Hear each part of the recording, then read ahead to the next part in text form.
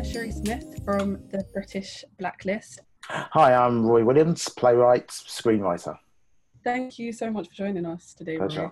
Yeah, let's just talk about lockdown first. How are you feeling now? I heard you contracted I did, coronavirus. yeah. I did, yes. Yeah. Don't ask me how or where, but it got me. I won't lie, it was pretty bad to begin with. It happened not long after the first lockdown. Yeah. And it just took me out of action. I just stayed at home. I did what we were all told. I did go on the NHS website because there was a period when I felt it was getting worse. And I was worried, oh, is this me? Do I need to go into hospital? So I did that online, they give you a sort of test or something, check you out.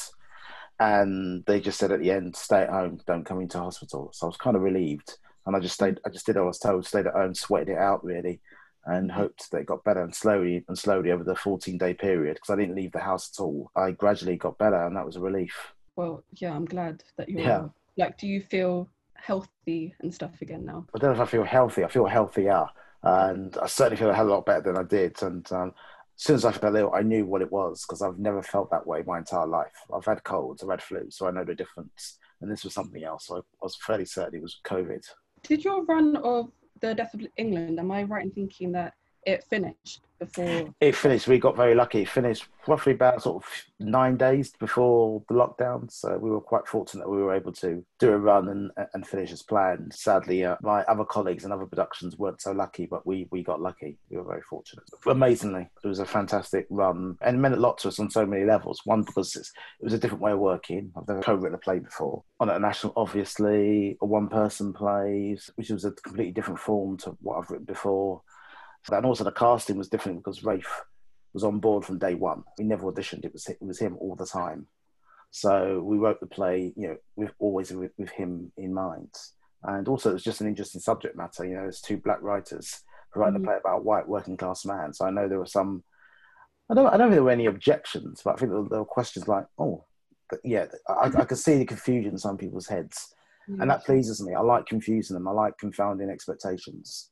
Yeah. But at the end of the day, Clint and I, we felt justified in writing that story. We just felt, no, we have an opinion. We have a viewpoint on who this guy is and what he's saying about this country, this nation. And we felt, justified and qualified to write it, regardless of skin colour. So now the theatre industry is opening up again, well, slowly. Slowly. It's very unclear what's going on. But, yeah. I mean, are you affected by this in any way? We all are. That's just unavoidable. And it's slowly up and again. But, it's, we don't know what's going to happen again. There's already this talk about, there could be another lockdown. It could be something else, which will be damaging to our industry if it isn't already. But it is affecting it. But, I'm just, I think I'm just carrying on the way I normally carry on. I just take a few months at a time. I've got no other choice in the profession that I've made for myself and the profession I make a living out of. It's never been sort of long-term goal. I've always planned it. Okay, let's see where I am in 6 months. When that 6 months, let me see where I am in that 6 months. So that's kind of how I'm dealing with this at the moment. You spent the last couple of months working on 846. Yeah. So, do you want to tell us a bit about that? Like most people, black and white, when that story happened, we were all shocked and sickened by it. I was. It wasn't my immediate response to do something about it, because forgive me for saying this, but when it happened, I just thought, oh yeah, another black guy is killed by the police. Nothing new there. So I had a level of cynicism in it, just thinking nothing's gonna happen, nothing's gonna change. This, I'm not justifying at all what happened, but just kind of, this is just go on and on and on until we do something, and that's as far as I thought my thinking would take me. But then for some reason, over the next couple of weeks, it just spilled. It just carried on. There were protests all over the world, and particularly by young people in America, in England, and then other countries, France, Australia, New Zealand, India. And I was taken back by that. I was stunned, and I felt slightly hardened. I just felt, okay, it's happened before, but this, not like this. This is something different. And then that made me think more and more. And I felt, oh no, now I do want to say something now. I want to join in. I want to add something to it. But I knew instinctively this wasn't for me to do it on my own. So the first people I reached out to was a group I belonged to on Facebook of Black and Asian writers, screenwriters. And I just said, look, guys, let's have a Zoom. Let's talk about this. Mm-hmm. So we all met, about 15 of us. and they all felt very similar as I did about it. And I said, okay, well, we're writers. Let's write something. And that was it. And we came to the conclusion how we would write it is we use that sentence, 8 minutes, 46 seconds, and decide for each of ourselves what that statement means to us in light of what's been happening. Mm-hmm. So we all went away, wrote something, and then I approached Nadia Fort Stratford East. I told her what we were doing. She got very, very excited. And the first thing she said was, Roy, if theatres were open, this is something I would do on stage right now. Mm-hmm. I said, okay, well, we don't have the stage, but what can we do? And then that was the idea about get our pieces recorded and posted on their website as a podcast series. So it's a series of monologues and speeches and just thoughts, really. So it was good that she wanted to help in that way. Yeah, I told them, and then we just got cracking. Really, we worked very, very quickly on it. Most of the actors, I think, pretty much all the actors recorded their speeches on on their phones. Really? We didn't want to hang around.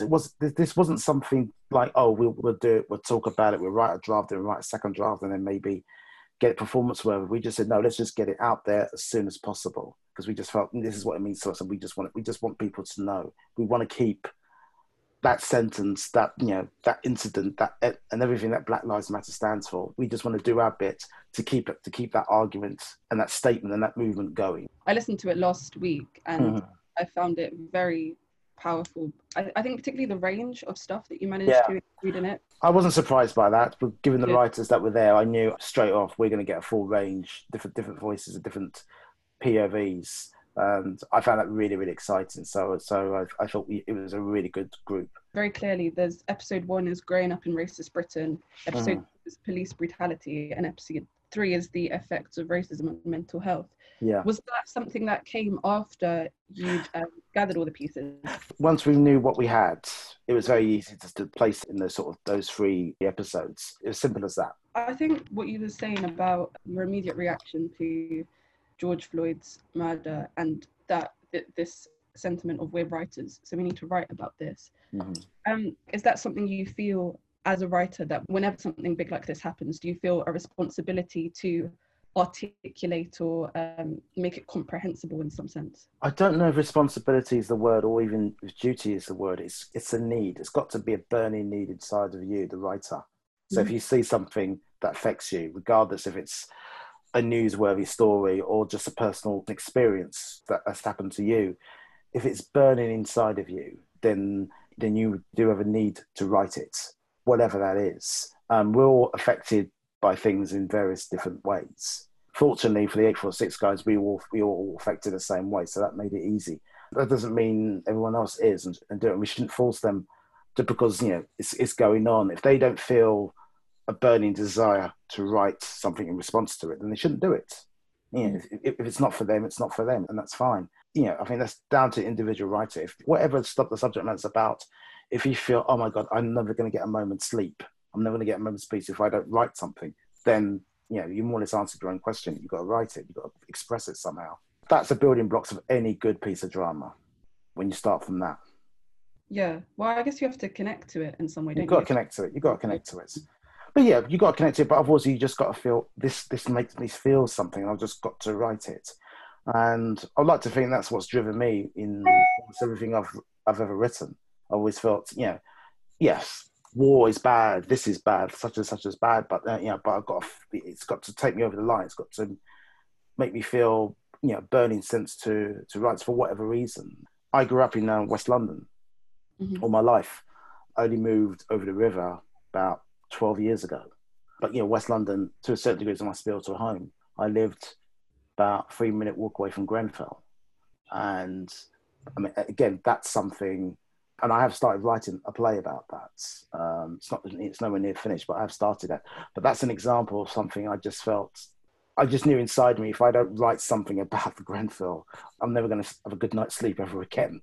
That's a burning need inside of me to write that play because of that area, that community, and what it meant to me growing up. That's my own personal duty, not a duty that other people think I should be, but that's my personal duty. I just felt I need to write that. I mean, with all of this in mind, that Nadia Fall has described 846 as a piece of creative activism.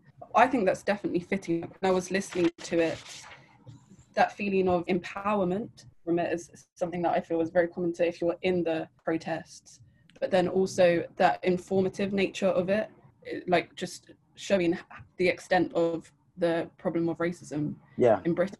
In a broader sense, do you think that there is a boundary between art and activism, or do you think that often the stuff you're writing is kind of what could be interpreted as trying to do something activist? I think it makes things interesting when there isn't a boundary. I think you get a lot of things done quicker. And I think also the art is forced to kind of really kind of be more exposing in a weird way, rather than, because I think, you know, once you get boundaries, then you have rules, then you have kind of, I don't know if this is the right word, but it's levels of bureaucracy. I don't mean that in a literal sense, but there's just steps you take and so on. Once you remove those boundaries, potentially I think art can be much more exciting and possibly dangerous as well. I would think, when you're not, there's no boundaries, there's no rules, there's no, I don't know, like, there's nothing to kind of hold you. You just respond immediately to the art and what you want to say and how you want to say it. So in that regard, I think it can be potentially interesting. I think what with 846, that's one of the reasons why we wanted to do it, why we worked so quickly. We just kind of, we don't care. We don't care if it gets reviewed or not. That's not what it's about. And I guess when one says, like, in terms of reviews, that's what I mean. That's kind of one of the, I wouldn't say restrictions. That's one of the things one has to follow when there are boundaries between arts and activism. You have to, bear in mind your audience, bear in mind who's going to review it, how it's cast, how it's presented, how it's staged, and so on. There's all those things, there's guidelines you have to follow, which are important. I would argue that they're very, very, very much important. But every so once in a while you get rid of those. It's interesting to view art that doesn't worry about any of that. It's just the work, and you just show it for what it is right from the off. And it's not about whether it gets 3 stars or 4 stars or transfers somewhere else. It's not about that. It's about what's there at that precise moment. I welcome opportunities like that. I really do. Yeah, no, it sounds kind of liberating. Yeah, very liberating. Yeah. Focusing on just a piece of work, and you take it or you leave it, you move on. Yeah. In regards to that feeling of you don't care if it gets reviewed or not, I found it very interesting when I was reading the Stages review that they had decided that they didn't want to put a star rating. Yeah. And particularly because of they didn't feel that mainstream criticism at the moment has the vocabulary to review a piece like 846. Yeah. But I think the reason why I found that interesting is because I don't think 846 is the only play I've seen, particularly by a Black playwright, that doesn't want the audience to think kind of in a difficult way about racism, that kind of seems to transcend a lot of, mainstream theatre criticism. Yeah. And so I just wanted your thoughts. Like, do you think that this is a problem that points to the way that work by Black playwrights is being perceived generally? It's not just because of that. I think generally that's still a problem. I think that's been a problem for as long as I've been a playwright. The POVs from these male critics who are predominantly white and male. I think that is a problem all on its own, really. With 846, we didn't care. We talked about this on a Zoom meeting. I said, once it's out there, it's probably going to get reviewed. And we just said, well, yes, it is going to be out there. You know what? There's nothing we can do about that. But we chose not to subscribe to any reviews or such. We knew why we were doing it. And it was, like, as we said, it was an immediate piece of art. And personally, I felt it's not there to be reviewed. I worked on another thing for the Bush Theatre, something very similar to 846, and they reviewed it, and I wasn't happy with that. I understand why. And again, because it's out there in public domain, they have the right to view it as like, but I kind of switched off. I kind of thought, okay, fine, but that's not why I did it. And in my opinion, that's not what that thing was about. Certainly what 846 was about. But like I said, on the other end, that is a problem. We don't, the range of theatre critics in this country is not mixed. Yeah, that's been a concern. Same it is before the lockdown, when in 2020, when I still go to the theatre, I still find myself sometimes being the only Black person in the audience in 2020. That's just, So I would say that's part and parcel of the same problem that theatre does need to do something about. I mean, I miss going to the theatre. I love the theatre, but I don't want it to be the same when we all get back to a relatively bit of normality. When theatres do reopen, I don't want more of the same. I want to be different, and I want their work, the things they put on, to reflect, the Britain that I know and the world I know. Actually, yeah. I mean, in regards to that, 846 is a radio play. Do you have a sense of what audience that you're aiming that towards? Everybody who is affected by that shocking video, really, black and white. It's for us, people of colour, to tell everyone else this is our take on it. And yeah, it was a shocking killing, but look what spun off from it, and that just shows how much that it means to us. It's not just as simple of him putting his knee down on that guy's neck. As shocking and horrific as it was, I still have trouble saying it. Because I have to relive it in my mind. But it speaks for a lot of how we're feeling. So it's there for us to express that. And it's there for people to understand that this is going on. I'm not asking you to agree or disagree. I mean, I kind of very foolishly wasted my time getting to arguments with some less than intelligent people on Twitter about it. When I suppose I should have just said is, look, I'm not asking you to agree or disagree, but you need to understand. You're not understanding. You think you are, but you're not understanding. We can agree or disagree. I'm okay for that. But what I have zero patience for is people who don't understand. So you were talking about the project you're working with the Bish Theatre. Was that the protest Black Lives Matter, I think? Yeah, I wrote one of them. It was just 1 minute short. So, I mean, the protest and also My White Best Friend at the Royal Court, they've both been created during lockdown. I mean, My White Best Friend pre-existed. It did, yeah, for about a year or so ago. Yeah, but do you think that the current context is giving rise to kind of this anti-racist theatre, or is it just that we're suddenly being exposed to this a lot more? No, I think it is giving rise to it. I hope it continues.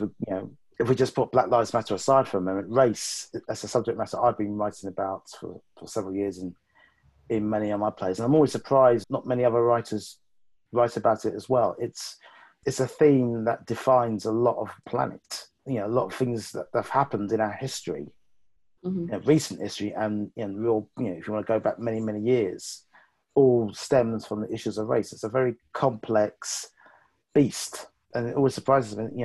There's not enough of us exploring it in all its its nastiness and its complexity. I'm kind of glad this is happening. I really am. Very pleased. And I think particularly that stuff you're talking about with history, it's very weird in Britain how we ignore our history of racism. And I think even when I was at school, we learned about American racism a lot, but very little about the British slave trades. Minuscule, and that's not good enough. It's really good enough because it's not about putting Britain under the spot, but it is an acceptance that the world we are living in is a consequence of decisions made 500 years ago. That's a fact. And I think our children should be taught it. Slave trade wasn't just a little thing that happened in another country. It was worldwide. People made profit from selling human bodies to other people. And that should be taught. That should be explored. That should be pulled apart completely. Really should be. Yeah, definitely. Yeah. I noticed in 846 that in the second episode, you also include voices from America, particularly you talk about the death of Fong Lee. I mean, was that important to you to include an American perspective as well? It was important for that writer to export it. Yeah, really. It was, it was more their call. And it was as I said before, it was a different voice to add to the mix. So yeah, on an artistic level, it was nice to have that range. A big issue in the British, I think, film industry predominantly, but it does go into theatre as well, that a lot of black actors are migrating to America, the American film industry, because there's better roles over there. Do you think that there's anything that American theatre actually is doing right that we can learn from at this point? Oh, where do I start? Don't give those actors a reason to go to America. Give them a reason to stay here and work here. That's the reason why they went there, because there was nothing here for them. I mean, the grass isn't greener over there, but as someone said, but their glass ceiling is a lot higher than the glass ceiling here. That's why they're going over there. And if we really care for them, if we really admire them so much, we don't let them leave in the first place. I think it's interesting, someone like, kind of going away from theatre for a moment, but it's interesting, someone like Idris Elba, who worked in this country, intermittently, he was just a jobbing actor. Went to America, made success. He comes back, he's lauded, and then all of a sudden he finds all his work he's able to do, which is great. It's great for him, and I'm glad he's here. But I just kind of thought, if you'd just given him that work to begin with, he wouldn't need to go over there in the first place. Give them a reason to stay. Give them jobs that are worthy of their time, as much as you give to the likes of Benedict Cumberbatch and so many other white actors I could take all day naming. We find quality work for those guys, and they're good and they deserve to be working. But let's do the same for people of colour, please.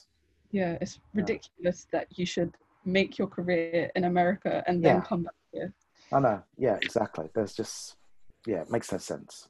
Do you have any other projects coming up that you want to tell us about?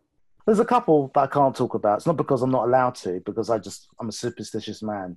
I don't like announcing it until I know it's going to happen. And there's 2 projects that are very close to happening, but they're not happening yet. So I don't want to jinx myself. Sorry. But I'm working on a couple of scripts, and I've got commissioned to write a new play for theatre. But Lord knows when that will be done. Yeah. Not for a while anyway. But it's nice to know it's there. Good. Yeah. Keep him busy anyway. Yeah, keep him busy. Yeah. Can you remind us where we can catch 846? You can catch it on the Theatre Royal Stratford East's website. The podcasts are there available for free. And also, we're going to be doing a live performance of some of the pieces at the Greenwich Docklands International Festival, which begins end of August and ends on the 12th of September.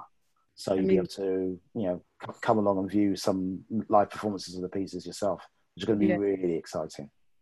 It would be nice to be back at the theatre, definitely. Yeah. Thank you very much, Roo. My pleasure.